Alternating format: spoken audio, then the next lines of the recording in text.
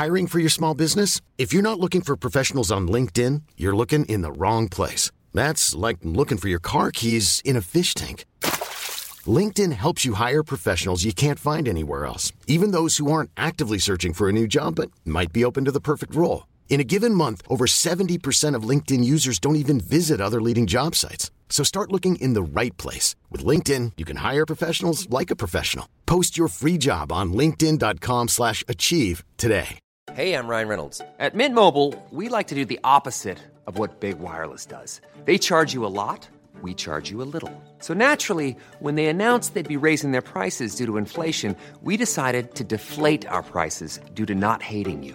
That's right. We're cutting the price of Mint Unlimited from $30 a month to just $15 a month. Give it a try at mintmobile.com/switch. $45 up front for 3 months plus taxes and fees. Promo rate for new customers for limited time. Unlimited more than 40 gigabytes per month. Slows full terms at mintmobile.com.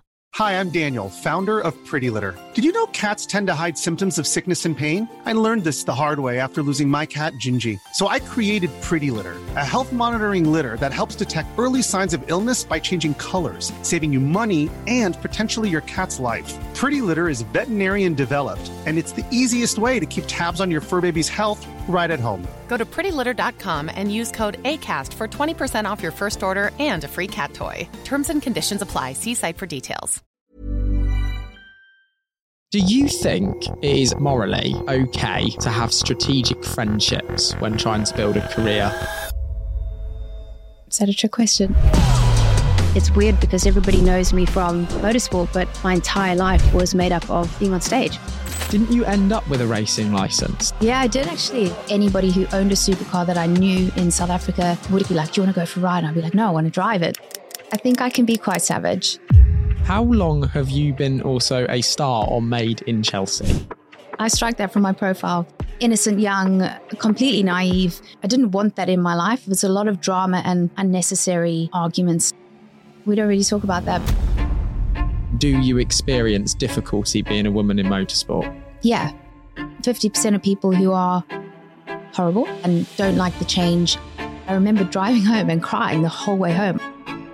I still get scared. I'm not going to lie. Like I get imposter syndrome. I also have been used throughout my career and I don't like. Emma, in researching your story, I've been surprised, shocked and inspired. And in many ways, it's given me the context into how you've got to where you are today. Many people will probably recognise you from a variety of different things, whether they followed you in TV or in presenting. However, Emma, in your own words, who are you and what do you do? Hello, first of all. This year, my name is Emma Walsh. I am a presenter and content creator from a little town called Somerset West in Cape Town, South Africa. And I've been living in the UK for about 13 years now. And why? Why was that decision made to leave Cape Town, where no doubt we wouldn't be having to put the heater on in the back of our studio over there right now and come over to miserable old England? I know. I actually just got back from Cape Town, so it's a big adjustment to the cold. Long story short, I used to be a performer. I'm sure we'll get into this. And I moved over to the UK doing Grease, the musical. So that was the reason why I originally came over to the UK. And was performing, being in the world of musical theatre, was that something that you were around when you grew up? Paint us a picture of what life was like, maybe when you moved, or write those earliest memories that kind of formed the things that you love today. My parents were a very famous pop group in the UK in the late 70s, which is really strange. As kids growing up, we didn't quite believe it until our parents used to show us all the gold records, pictures of meeting, the Queen and the Prince and all their videos of screaming fans. And so they were a really big pop group in the UK. My dad moved over to South Africa when I was born to kind of get away from the limelight. And so my childhood was growing up on the beach, living a great life as a kid, but very much involved in the music industry, following my parents' footsteps. So there was a lot of singing in the family. Every event was a song. But yeah, we did a lot of musical theatre growing up, and my parents played in a band called Shiraz, so that every weekend they were playing a gig, which we would get involved in. So my childhood was very much growing up in the music industry, which I kind of followed into a career. So there was no other question for you. You weren't at that point surrounded by the world of motorsports or TV, just everything was creative and performing.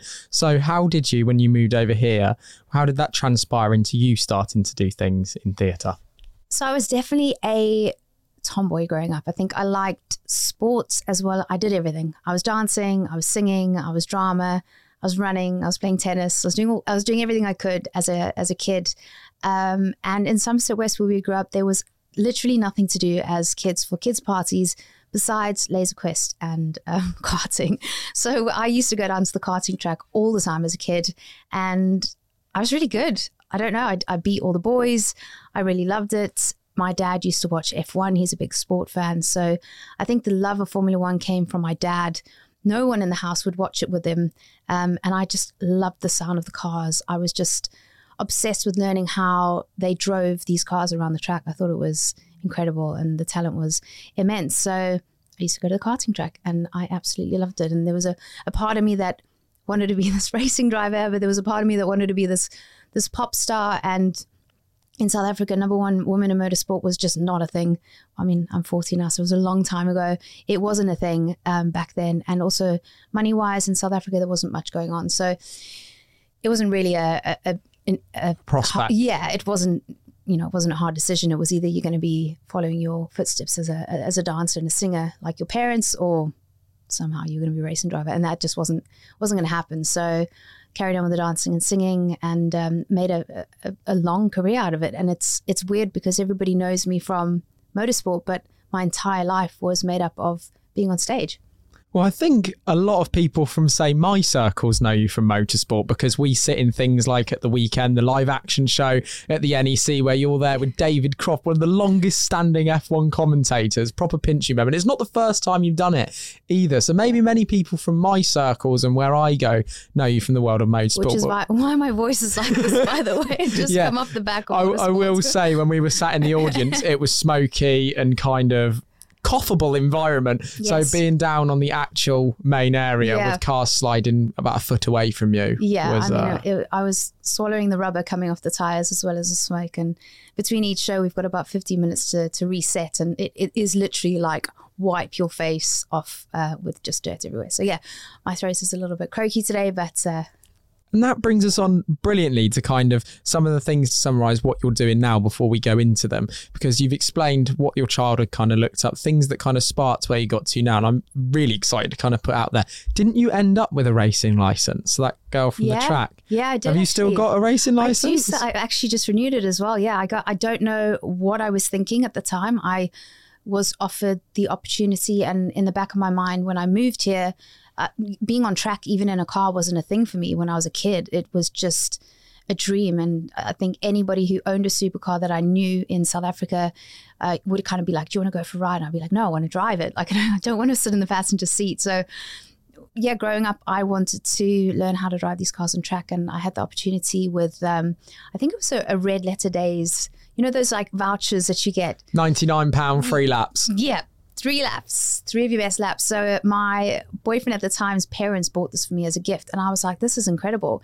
And got to drive this Ferrari around a track. And I was like, oh my God, this is great. And the guy was like, you're really good. And I was like, can we do more laps? They were like, no, well, you just paid for 3. So how'd you get?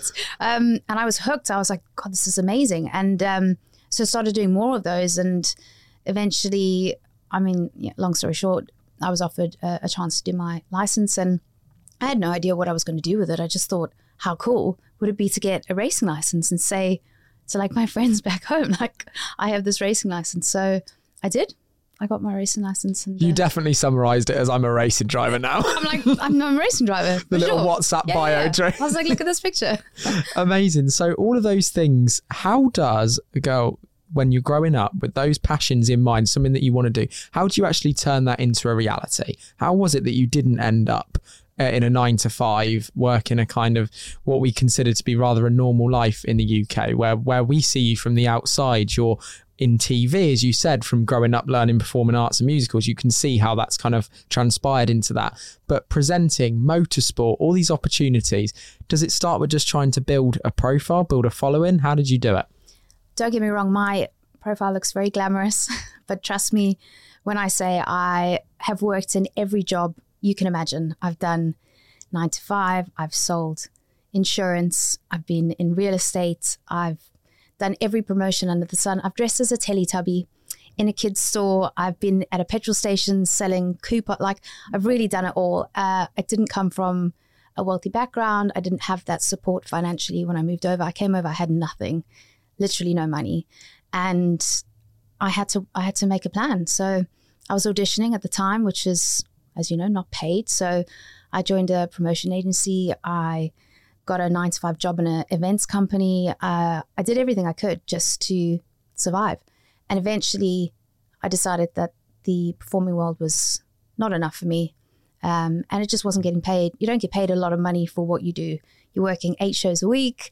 And it's difficult. I came from South Africa. Even though I've got a British passport, they weren't accepting me as somebody who'd studied in a drama school here. So I'd always get down to the last 2 people.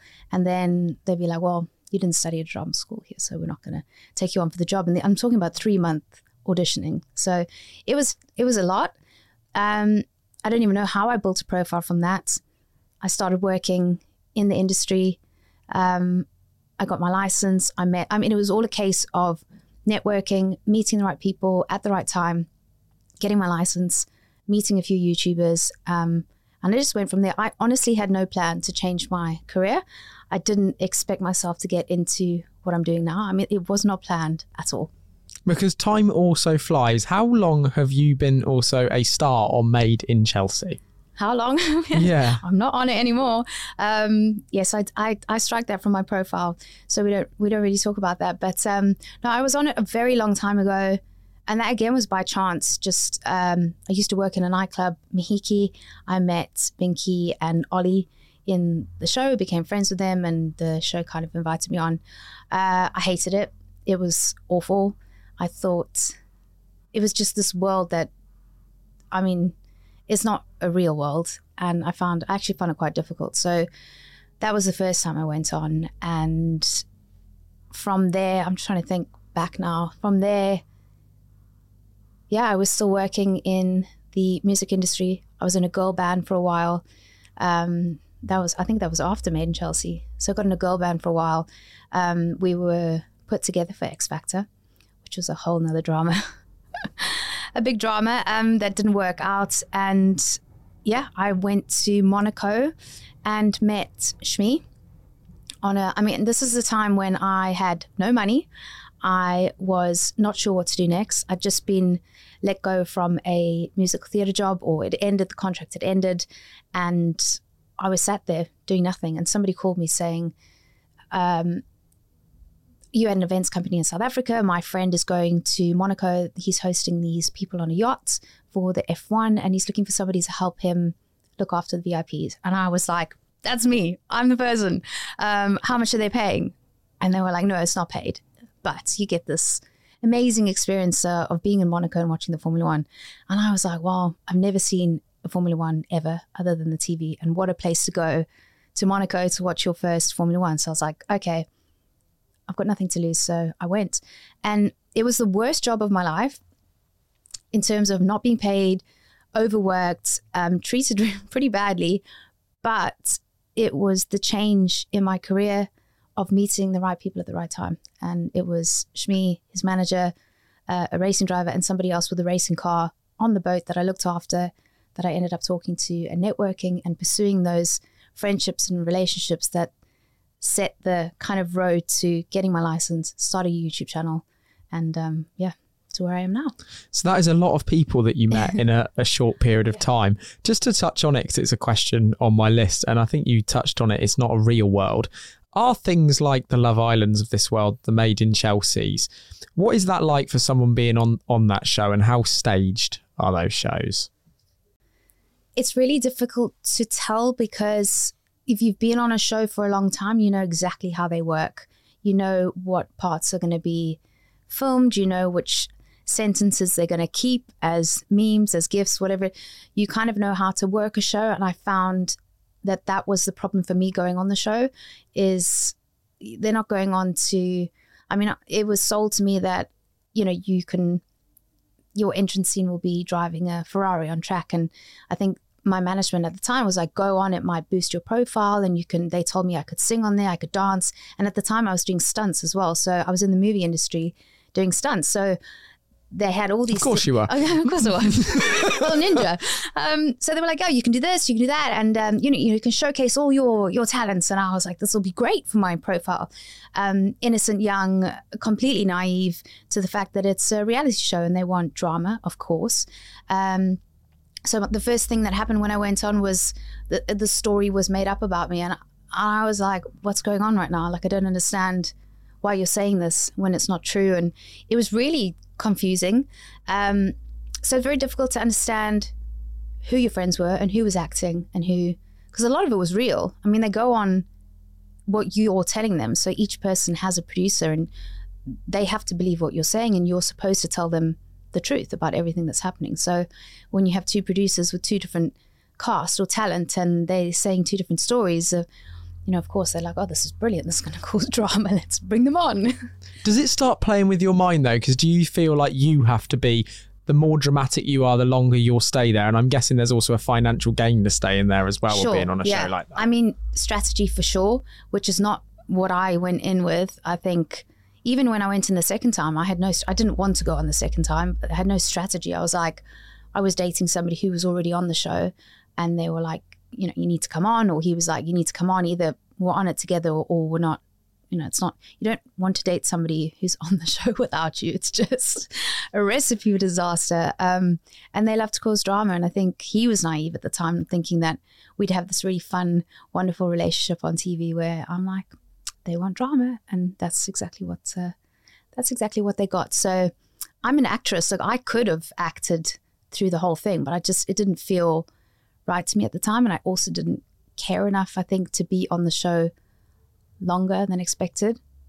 I didn't want that in my life. It was a lot of drama and unnecessary arguments and bad vibes that I didn't want. I had a career. Do you think it did anything for your personal profile and what you're in now in motorsports? So do you think if you just totally removed and erased that from your story, do you think you'd be in exactly the same place? I have erased it in my mind. It's gone. We'll stop asking about it in a minute then. Motorsport creator Emma. Other things. No, I didn't gain a following from it. My following was created when I started YouTube, when I started racing cars. I had maybe 7,000 followers, I think, before that. So it really didn't boost anything for me in terms of profile. And I kept it under the radar. Like, I don't talk about it much. But do you sound like, with all of this stuff, and potentially it's the reason that you've got opportunities that you've got, it seems like you just grab every opportunity that comes in front of you and say yes. Is that how you are now? I try to. I mean, look, I'm an overthinker, so I'll definitely think of the pros and cons of everything. But I do feel like, and I've definitely put myself in these positions for sure, where I get offered some really cool things. And I think, why say no? Like, you don't know where that's going to lead to. So I do often say yes to stuff, and I'm often terrified. And I say yes anyway. I'm like, this is scary. Which, last night I spoke to your friend Talia. Oh God. Yeah, I know, we had such a good time. And she actually said a really lovely quote about you, that she would be absolutely nowhere without the support of her best friend, and that you are simply amazing, and that you've always been there, and that you were extremely tough. But when I started also quizzing Talia about some other things to try and find out what she would get across as someone that really knows you, rather than someone that only gets an hour inside of studio to try and get to know you. And they're different people, by the way, those two Emmas. She told me that you're very introverted, right, from her perspective, which for somebody that is hosting thousands of people on the ground at the NEC, or with a microphone in their hand, or on TV, those two things most people wouldn't think go together. So do you just become extroverted when you've got a microphone in front of you? How does that work? I love a microphone. I think I'm I don't know which way around. Introverted extrovert. Yeah, whichever way around that is. I think Miss Emma Walsh is definitely the stage version of me. I think I know how to switch it on when I have to. I think that comes from performing and being a dancer and a singer on stage. No matter what was going on in your life, you'd come on stage and you'd perform like it was, your first time. So I definitely think that element from the performer world has kind of crossed over into this world. I think the older I get, the more introverted I get. I find things overwhelming. I think this industry and this life can be very full on. And I often have these big jobs, like after Autosport, I'm like, Talia knows, like Monday, like I don't want to talk to anyone. Like I want a whole day of silence. Also because you got screeching cars in your ear for 5 shows a day. So is it 5 a day of those shows? It was, yeah. Of saying the same things as well, over and over and over again. Same jokes, same everything. First time, ha ha ha. Crofty's dad jokes. How did you learn, though, how to do that? Or was the first time that you picked up a microphone in one of those shows, it just comes naturally? I still get scared. I'm not going to lie. Like I get imposter syndrome all the time. I think practice makes perfect. With the Autosport show, we quite literally put the show together the day before. In terms of the script, Crofty and I put it together the night before the press show. So come the press show on Thursday, I'm pretty terrified because you don't know how the show's going. You haven't quite learnt your script well enough. And I like to be prepared. He likes to go off script. Yeah, he's always there with his notes, isn't he? We both have the same notes. We both have our lines that we have to say. It's, we can add in anything we want. It's not a strict script, but I am a script person. Like I come from the land of acting where you learn your lines. And so that's just that's how I work. He is brilliant at like just talking. So he's great at just coming up with things on the spot or filling a gap. Or the Saturday morning, I got told the day before, they were like, oh, by the way, Crofty's not doing the 10 a.m. show. And I was like, sorry? They were like, we just done one version of the show. And now I had to change the whole show so that I was running the whole thing. And I was absolutely terrified because it's the filling where the problem is for me. It's like if there's a crash, you have to fill that gap for as long as it takes. And you had a crash, right? I had 4 crashes in my show. You had 4 crashes in the show. Well, our dear friend and previous guest of the podcast, Mr. Mark McCann, was involved. In the show. So I did wonder if it was him at any point, but no, it wasn't I think him. he escaped unscathed. No, he was great. It wasn't him. And it was part of the races, like the autographs and those cross cars and stuff. So they had crashes during the show. So I just had them in my inner ear being like, they're still clearing the stage, just full for 3 minutes. And I was like, okay, we're doing a selfie. Everyone get the lights up. And I got my phone out. I was like, everybody say yay. And it's those moments where you just have to, and that I think that just takes practice. And Crofty's great at doing that. So when I'm trying to be on script and he's off script or he's saying my lines, or sometimes you get thrown. And I think, by Saturday and Sunday, you're doing so many shows, it just kind of comes second nature. But yeah, I do still get nervous when I do stuff like that. Well, for fans like me, that's the environment that we're used to seeing you in. And you touched on the fact that because you took an opportunity to go and host guests on a yacht in Monaco watching the Formula One. Sounds wonderful. Unpaid. Sounds wonderful. Unpaid. Outrageous.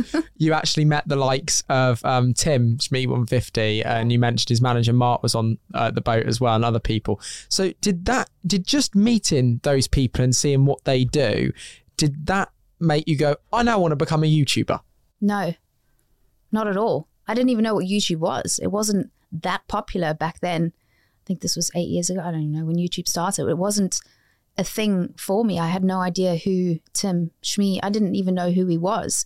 It was such a new world for me. But, they kind of opened my eyes, and Mark and Tim were so kind. I looked after them all weekend and they were just super nice to me. And I was so interested in cars and racing. I had so many questions, and they were like, well, if you really like racing, we've got this track day in Spain, I think it was. Do you want to come and join us? And of course, I was like, yeah, absolutely. And of course you said yes. In my brain, I've got no money. I'm like, how am I going to get to Spain? I remember being on that trip being so broke. And it was one of those, where they're like, oh, buy your lunch and expense it kind of moment. And I remember just having like a panic attack, being like, how am I going to pay for lunch and then expense it? I was so broke at the time. But I just really just made the most of that weekend. I was like, right, this job is not great. I'm working, 20 hours a day. They're making us walk 2 hours home to get to our apartment. Like, it was pretty savage. But I was like, how can I turn this around And I just networked the hell out of that event and met the right people, and then continued to make sure that I was in contact with them. And it kind of went from there. So as you mentioned, you've got this network of people that you've suddenly built. You've met people through absolute pure chance by just taking opportunities as taking opportunities as you see them in front of you. Mm-hmm. Do you think it is okay morally to have strategic friendships when trying to build a career or a personal brand? Is that a trick question? Yes and no. There's two sides. I mean, of course, you have to network with the right people to get the right jobs.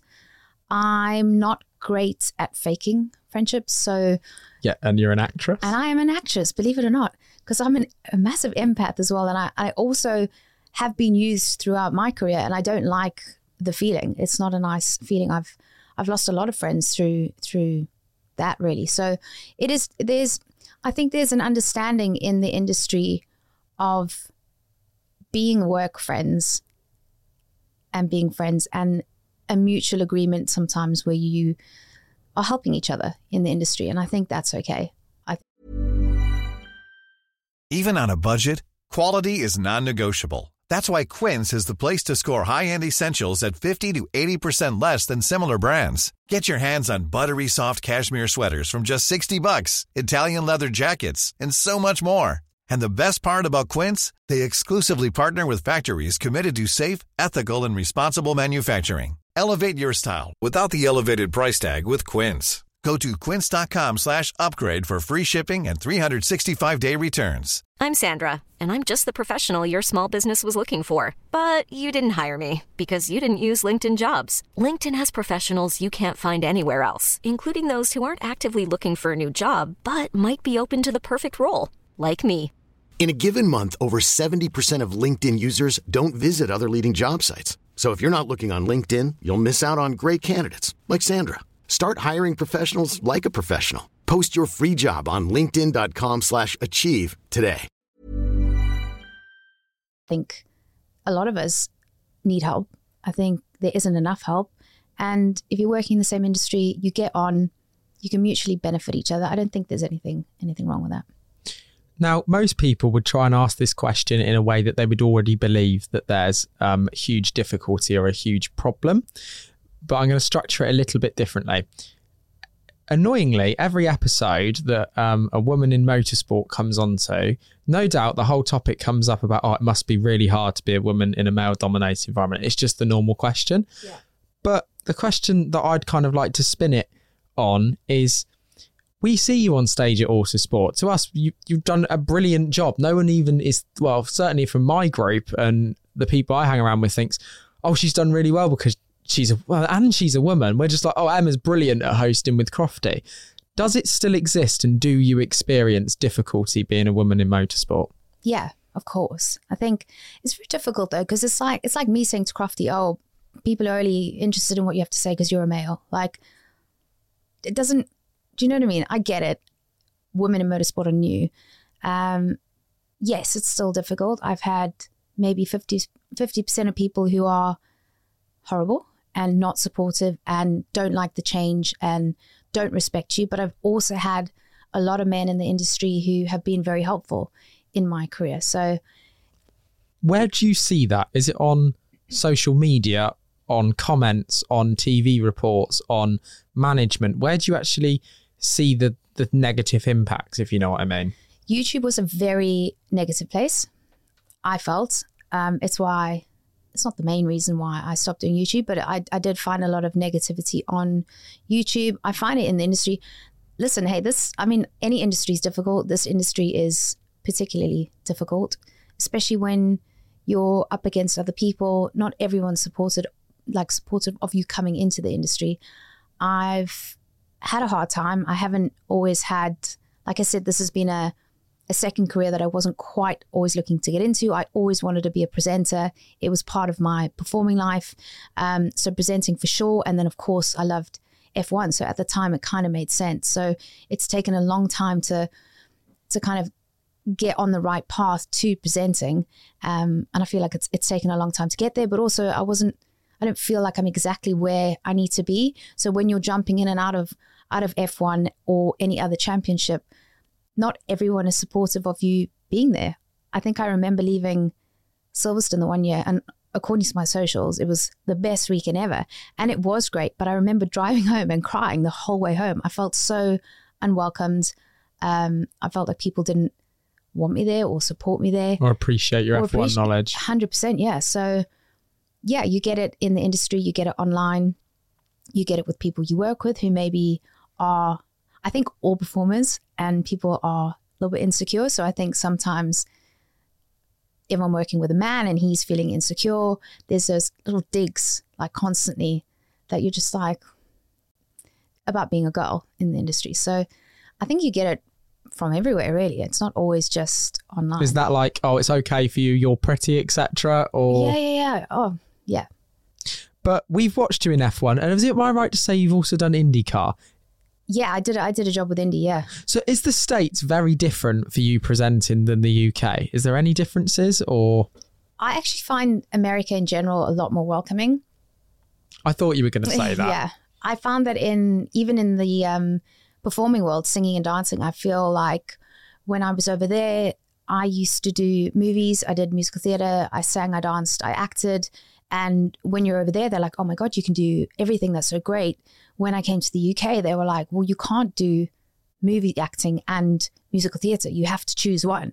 I was like, I don't want to choose one. I want to do them both. Like, I was doing Grease, and I was also doing a stunt film and acting in this, and I was in a girl band. Like, why can't I do all three? It. Yeah.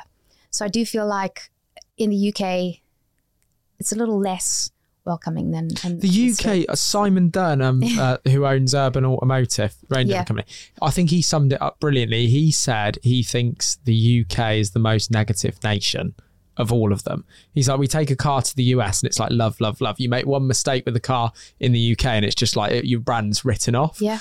So getting somewhere in the UK does seem to be a lot more challenging. Yeah. But what I want to understand is, what does a week in the life of Emma look like? What does that week kind of look like when you're presenting, doing all these different jobs, and how do you piece that together into like a monthly Liverpool income as well, if you know what I mean? Because it's so all over the place, if you know what I mean. Do you just live like by the moment, or is there planning throughout a whole year? It depends what week it is. This week is, I have not one job lined up for this year. So January for me is a very stressful time of the year, and I'm not saying this for like, oh, woe is me. Like, this is the job that I've chosen, and I love it. But yes, January can be quite stressful. I think everyone's getting their plans together for the year, and not everything's been put on the table. But that is the freelancing world. Like, you don't know what's coming up, which can, to a lot of people, is overwhelming. And I feel overwhelmed this week. So yeah, definitely it's hard. So this week is now about getting in touch with people I worked with last year, sending my show reel off. The hustle is on in January. And that's insane. So someone that we literally watched on a main performance stage in front of thousands of people last week, to all of us who clearly looks like they got everything sorted, stood out there doing that, is now this week going, help me. Yeah, for sure. And it's constant throughout the year. It's like last year was extremely busy for me. I was super grateful. So you're either very, very busy when I'm like, oh my God, I'm overwhelmed, I need a break, or it comes to January and, last year was full on. I don't feel like I've had a break at all. I hit the ground. I love autosport, but it is right in the beginning of the year. So you don't get much of a break. And then I get to January and I'm like, I don't know. I don't know what I'm doing this year at all. It's all really cold and there's not a lot of car stuff going on. Why am I not in Cape Town? Yeah. So from entering that world and doing all the things, and I think we should actually touch quickly to bring into all of those things. Stunt driving? Yeah. How the hell do you do that? Has that just come from go-karting? Yeah, where'd you start? It's crashing professionally, basically. The first stunt job I ever did was through my dancing friend's husband. So he was the stunt director in South Africa. They needed a small girl who looked like a child, basically was the description, to drive a car backwards through a house for a insurance advert. So you had to ramp it through the kitchen, like just smash everything up basically. And I was like, oh my God, I'll do that for sure. So that was my first kind of introduction to stunts, and they strap you in and they teach you how to crash, and they pull the car backwards through a house and you're crashing through everything. And I was like, this is kind of fun. So I started doing more stunts. I did The Scorpion King. So that was all the fight scenes in that. And then I did a few movies. So I love the stunt driving, blowing up tires, I love being on set. So that was really cool for me.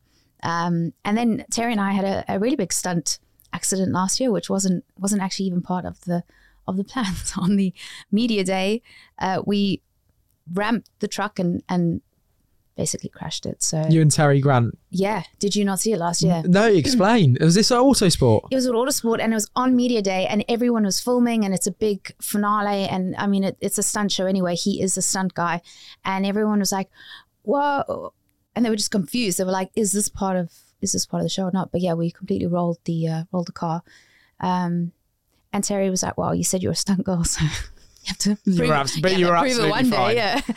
Luckily, we were absolutely fine. My neck was pretty sore for the year, but no, we were fine. We were both very lucky to. Yeah, because Mr. McCann is pretty beat up. You said a funny sentence. You said you're a professional stunt driver. Well, I think Mark is an unprofessional stunt driver because he does it in his back garden half the time. He's crazy. I've seen some of his stuff. Incredible. It's very cool. Unhinged would also be maybe a word. Great word. To use. But out of all of those moments, what would you say has been one of the peaks for you? What's one of your favourite things that you've achieved through kind of doing everything you love? I've had some really amazing highlights over the couple of years for sure. I think anything to do with driving is great. We got to drift Lamborghinis in the ice. Like that was pretty epic, learning how to do stuff like that. And just getting those experiences in general is pretty amazing. And we don't get paid for stuff like that. Anything press trip is not paid. So anyone would be like, oh, I do that for free, which you would, but you're working. That when that's your job, you start. I mean, I worked for free for the first couple of years. 2-3 years. But then I'll challenge that with you were making content at the time, no, for YouTube. I was. So there's a form of income off the back of it if you can get it to get views. On YouTube. If the views aren't there. I think the most I ever made on YouTube in 1 month was £800. Wow. It was low. People thought I was making money on YouTube. I really wasn't. It was bad. But YouTube was never my goal. And also because I'm not Is it a show reel? For sure, yeah. I think it was. I started without a plan, so I was getting all these cool experiences that I was filming, and I thought, this is great. I'm building up a profile. I'm being asked to drive these supercars, and I had some amazing people in Ferrari and McLaren who gave me an opportunity. But the only reason they gave me the opportunity is because I had my race license. They trusted me with the car, so it all kind of fell into place, and I had this profile going on YouTube, but I wasn't making any money. So I worked for free for a really long time. And eventually I just had to be like, I can't do this anymore. If I'm going to make a career and switch over, I'm going to have to start charging. But it was a weird time. I was one of the first female YouTubers in the UK to start following in like Tim and Sam and Seb's footsteps. So there wasn't really a path for me. So I had to kind of create it myself. And it was really challenging. I loved it. But yeah, sure, it was challenging as well. So what have been some of the highlights of your career? I think starting off was probably interviewing Sebastian Vettel. That was quite a pinch me moment in the sense that nobody really done that kind of content before. So I was terrified, but he was so nice. He was like, Emma, just relax, ask me anything you want. So he made that a really great experience. And the fact that I beat him on the sim. Technically, I beat him on the sim because he crashed out. So that was really fun. I think last year was a really big moment for me working with Red Bull. That was a job that I got asked to do that I wasn't actually even in the country for. But this is the kind of moment where I'm like, I thank past Emma for making an effort to make these jobs happen. I had to rearrange an entire job in Canada. I bought 2 flights home just to make sure that I arrived on the morning of the job. I had my car and my makeup artist waiting at the airport for me. She did my makeup in the car on the way to this Red Bull job to make sure that I got the job done, because I thought there was going to be a really good job for me to get involved in. But yeah, that was a really pinch me moment working with Max and Checo and Christian. That was quite a big high. But yeah, I have to put the effort in. You've got to put the effort in. A lot of these jobs don't just come to you. So How does someone though, I really struggle to see in your story where the catalyst moment was of change, where you went from the broke girl on the boat to with Max and Checo doing an interview. It's wild, isn't it? Where was it? Do you remember that change moment?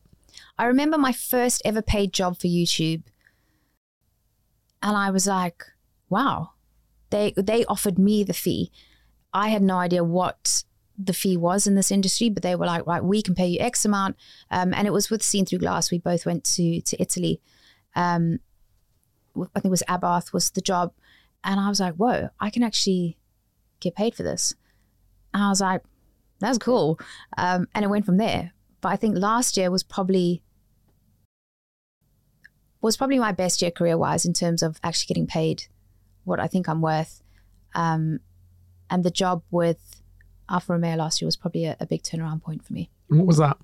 We did a small series on talking about the car, the drivers, the steering wheel. It was just a short burst of episodes that I collaborated with Alfa Romeo and the F1 team. So that was pretty cool. I sat in a Zoom meeting with like 50 people, and I was like, what's happening right now? Because I still get those moments when I'm like, this is crazy. Like 13-year-old Emma on a go-karting track would just not believe that I'm sat here talking to these team owners and CEOs, and they're looking to me for ideas and content and production, and it's pretty cool. What out of all of those moments, all of those heights, all of those bits that you loved, was there a moment that you had the come down off the back of it? As you said, like last week, you were presenting all week at Autosport. This week, you find yourself with almost nothing to do for the rest of the year, trying to find work. Is there a point where you've just thought, the whole presenting, everything that I want to do, I just can't do this anymore? I have that monthly. Happens all the time. There's some big highs, and then there's some really, really big lows as well. And I think people don't see the work that goes on behind the social media, the 4 stories a day. It takes up 20 seconds of your day. People are kind of assuming that that's your entire day. People don't see us sounding like I don't like what I do. I love what I do, but for sure, there are massive highs and massive lows. You come off the back of a job, it's incredible, but then you have to find the next job. So it's like you're up here and then you're back to no job, and then you have to find the next job. For someone that's willing to do so much as well and sort of say yes to such an array of opportunities, is it kind of hard to stay actually focused on the goal and the thing that you want to achieve and not get dragged off in another direction? Yeah. For someone who says yes to everything. Yeah, I think so. I think it's because I always had a goal of being a pop star. So that when I was in the performing industry, I knew that's kind of where I wanted to get. Whereas when this all started, it was more, I'm getting to do all these cool things. Look, Dad, I'm working in F1, from watching it on the sofa with you. Look, I'm interviewing Sebastian Vettel. Like, I'm the first female YouTuber to do this. And that's got to be a pinch me moment, right? For sure. But I think at the time, you're just like, I don't even know what's going on right now, what's happening. And I look back now and I'm like, my goodness, I was the first person to kind of introduce that in the UK. I didn't know that back then because I was just going with whatever was coming up in front of me. But I look back now and, Sam, Seen Through Glass, and I were the 2 people they chose to work with, Scuderia Ferrari and interview Sebastian Vettel. And I had a challenge with him on the sim and I had all this content. And I was like, that's cool. But that path wasn't, like, I had to create that path along the way. And I don't ever think I had this end goal of what I wanted to do because there wasn't anybody that I could look at and be like, oh, I want to do that like I could with the pop star thing. Is the Formula One the end goal though?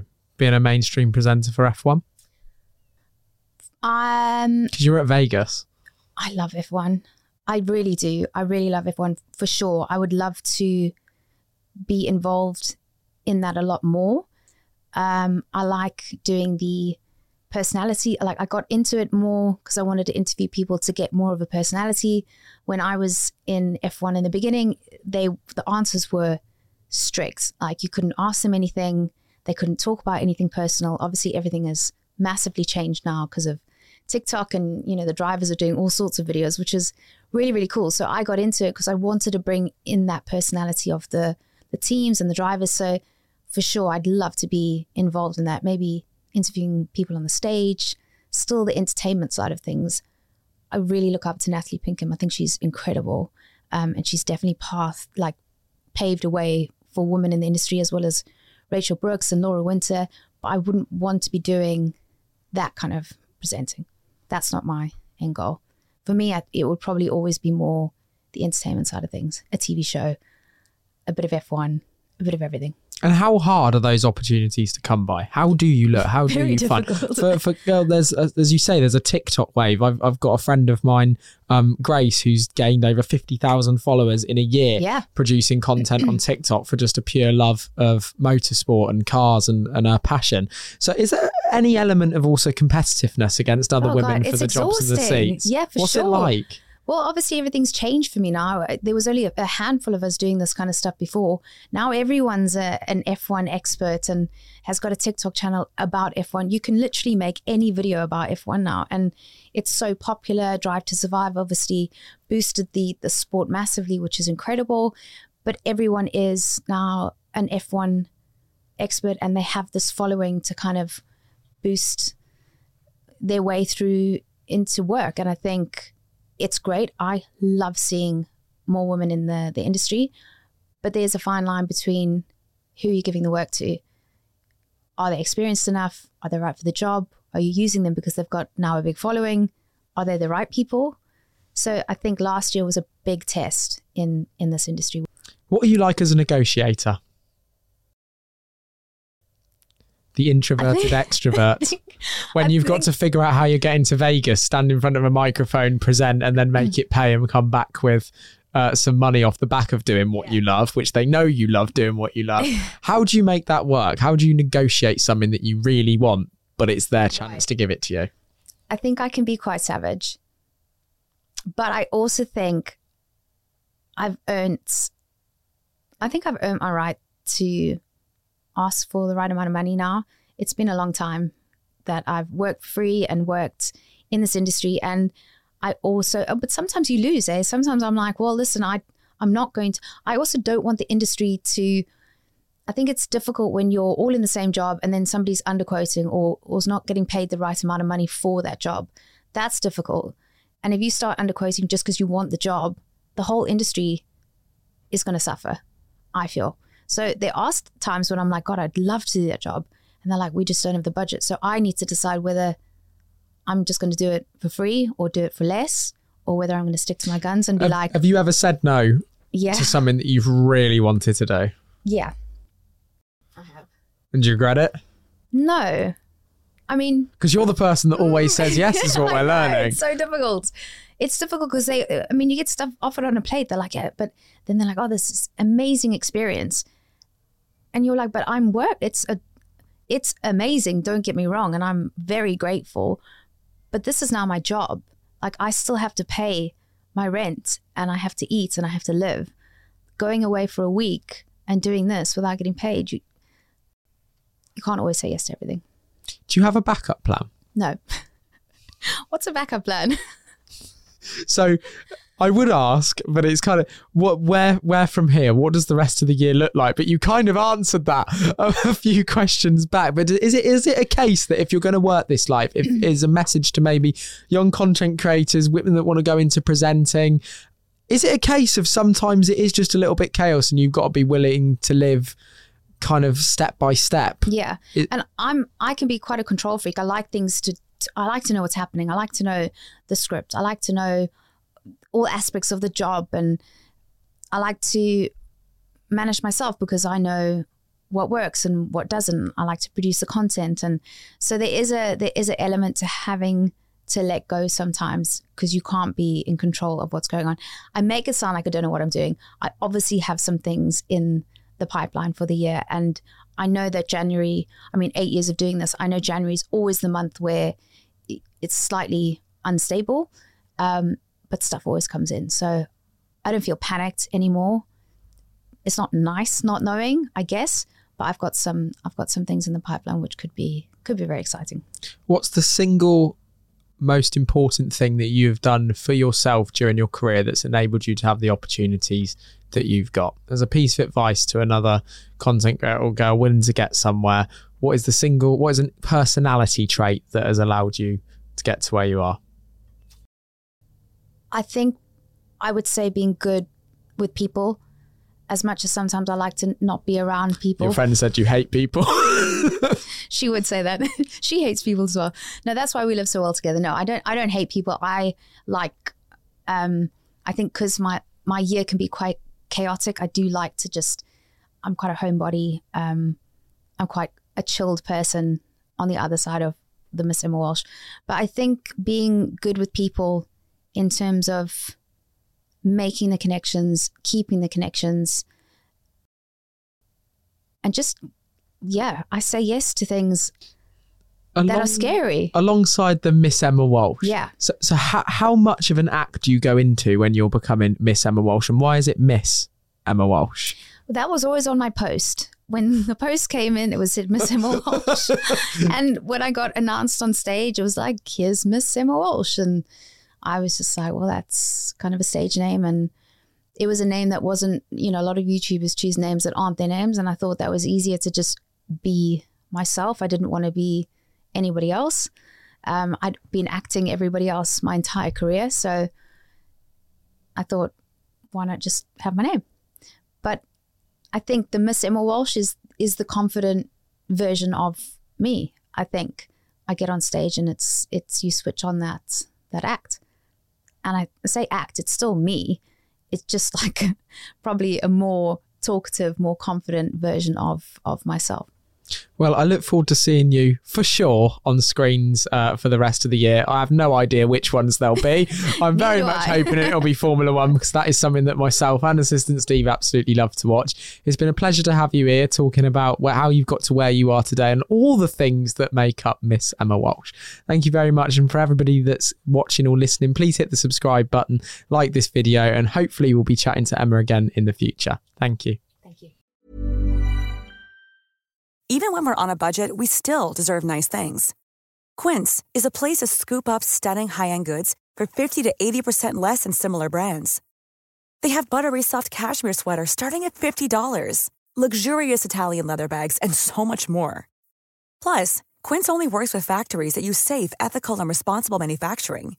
Get the high-end goods you'll love without the high price tag with Quince. Go to quince.com/style for free shipping and 365-day returns.